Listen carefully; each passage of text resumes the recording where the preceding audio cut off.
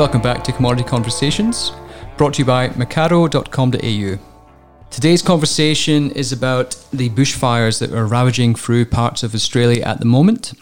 We're going to be talking about the impact of the bushfire on livestock and what the potential impact could be on producers in the bushfire impacted regions and those further afield.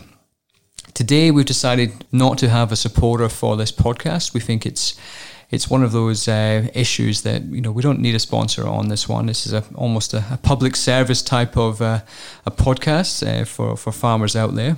What we would like is just to remind people that you can donate to the Red Cross Fire Appeal at redcross.org.au. Definitely, if you are giving donations to charity, they're a very worthwhile cause to give to for this current catastrophe going through parts of Australia.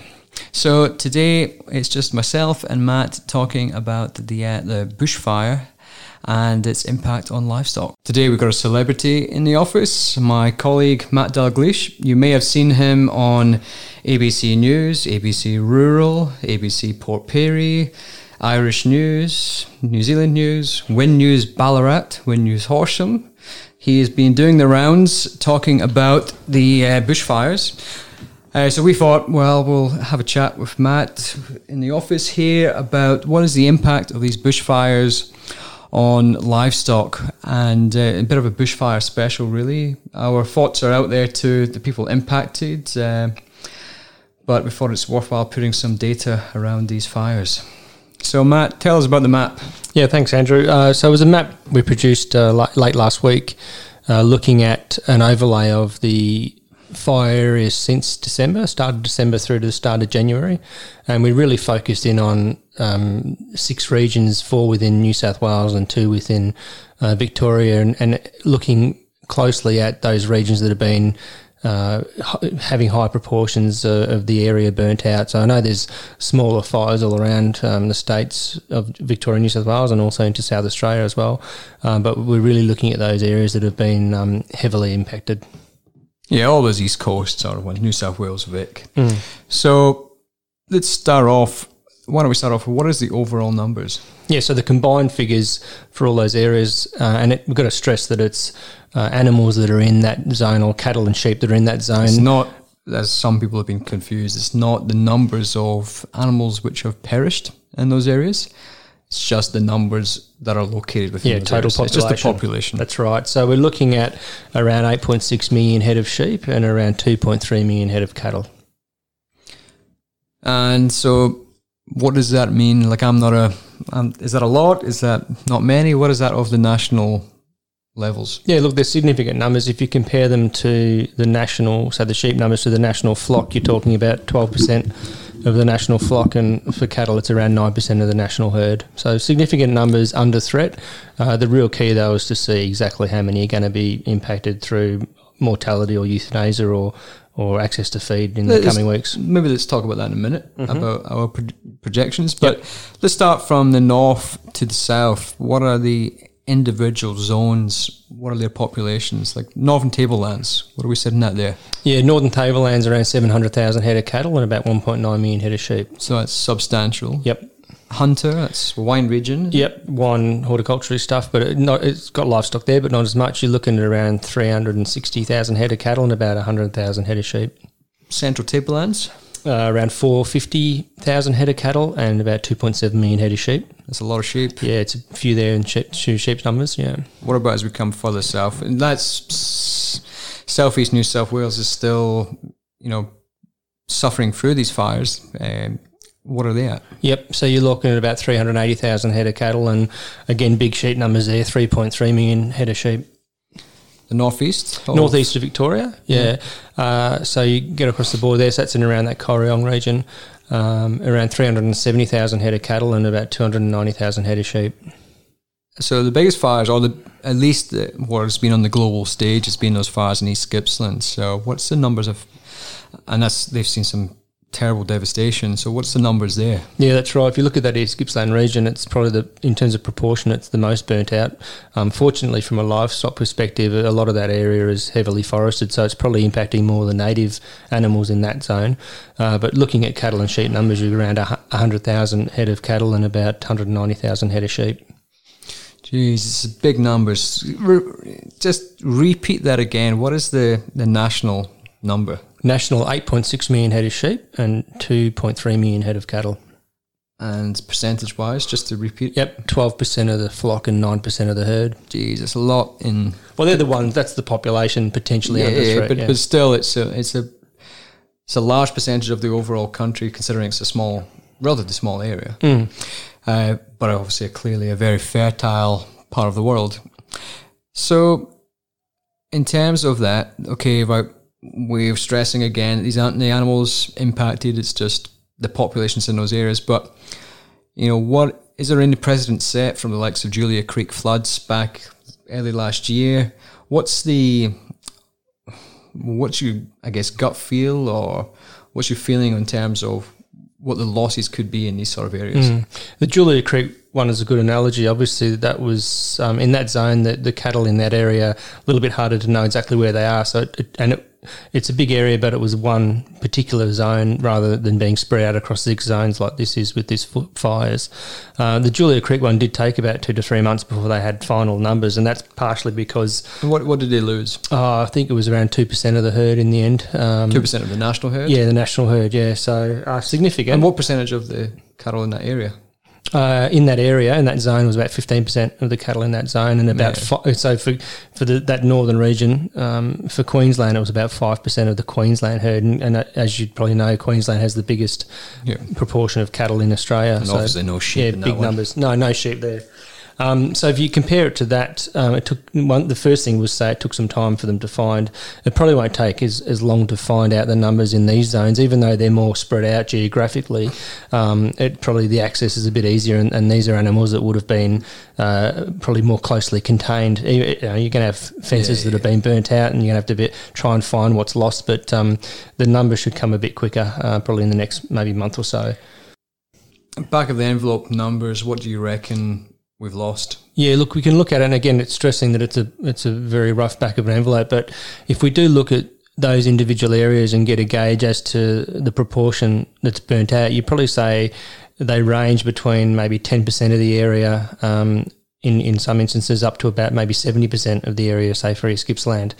You could do a rough approximation across those areas and say it looks like on average about 20%. If you combine all the areas, about 20% of the area has been burnt out. And so if you do a rough rule of thumb there and say, well, what if we had about 20% stock losses, you're talking then about 1.7 million head of sheep potentially lost, and say around 450,000 head of cattle. You got a figure of what that is of the national? Yeah, so that's about, for sheep, that's about 2.4% of the flock would be wiped off, and about 1.8% of the cattle herd. So you're pretty much rivaling the numbers of what we saw in terms of cattle losses that occurred through that Julia Creek flooding event.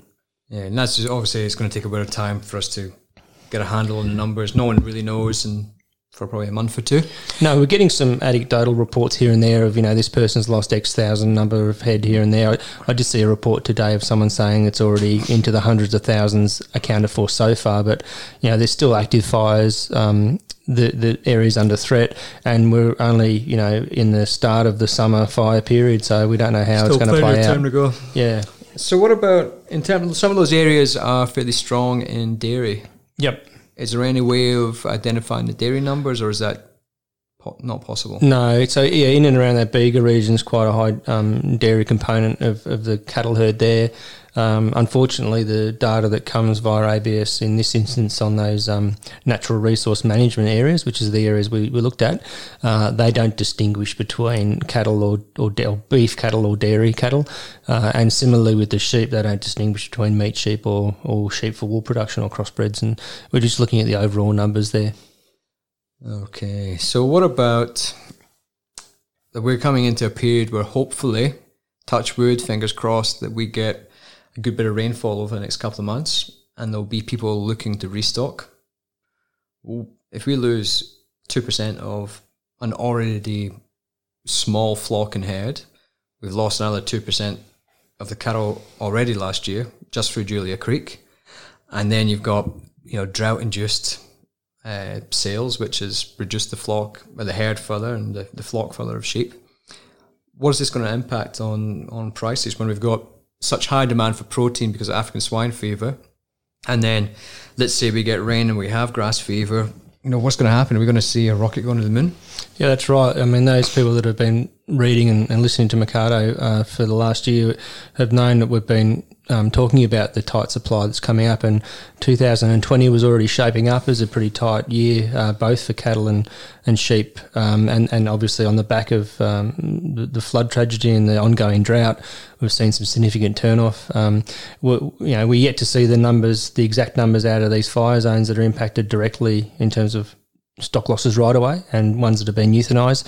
There's also the aspect that in some of these regions there could be supplies of fodder that's been bought in and now it's been lost in the fire as well. True. I know there's some fodder going up to these regions to try and help carry them through the short term, but we're talking about big areas and big numbers of animals that are if they survive, that are subject to having to be provided food to keep them going. There might be farms in these zones that just say, look, we're not going to be able to carry them through, so they turn them off earlier than they would have expected. That's going to have an impact. So we could see potentially higher supply at the sale in yards, the short term, which in the short term could feasibly decline prices. Yeah, that's right. But again, like we say a lot at Mercado, that we're really just kicking the can down the road of that rebuild for both the sheep flock and the cattle herd. You reduce that supply now, and you've, as you said, Andrew, we're already on a very low herd number. It's the lowest cattle herd in over 30 years, and the sheep herd, I think, is the lowest the sheep flock, I should say, is the lowest in over 100 years or something. So we're significantly low levels of population already nationally, and it's just going to make it, again, if we wipe off another 2% or so from each of those populations of sheep and cattle, it's just going to make an already tight season even tighter when it comes to people that want to restock. And you've got to remember that there's people restocking that won't just be in that fire affected area, but particularly in New South Wales, there'll be people that have been running pretty low with their numbers, and as soon as they get any whiff of decent favourable conditions, they're going to look to want to increase, because the outlook globally is really good for red meat protein. The key thing is rain, and whether it comes or not, that's a discussion for another day. So anything else to add, Matt? Or?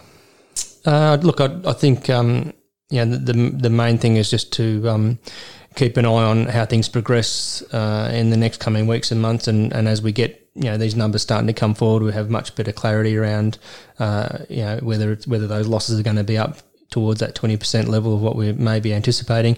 I don't think that could be a worst case scenario.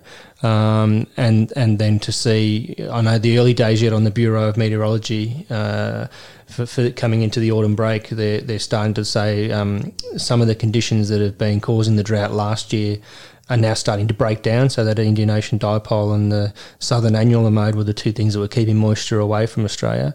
That looks to be breaking down, and we're looking to switch back more to just a normal season. Probably in the next month or so, we'll start to see really whether we get a decent autumn break and whether the incentive will be there to restock.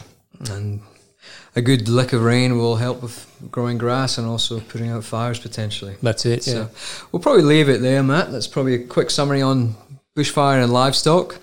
This podcast is provided free of charge, so we are generous people here at Mercado. One of the things we ask you do is pick up your phone just now, click on your iTunes app or your podcast app, and give this podcast a like. If you really like it, give us a review, tell us what you like about it. The more people listening, the merrier. Share it with your friends and family. If you listen to this for the last 13 and a half minutes, you got all the way to the end and you don't like it, well, share it with people you don't like. We don't really care as long as people are listening to it. So please have a good time. Stay safe, everyone. Those in the fire-affected area, our thoughts are with you. Have a good one all. Bye-bye. Cheers.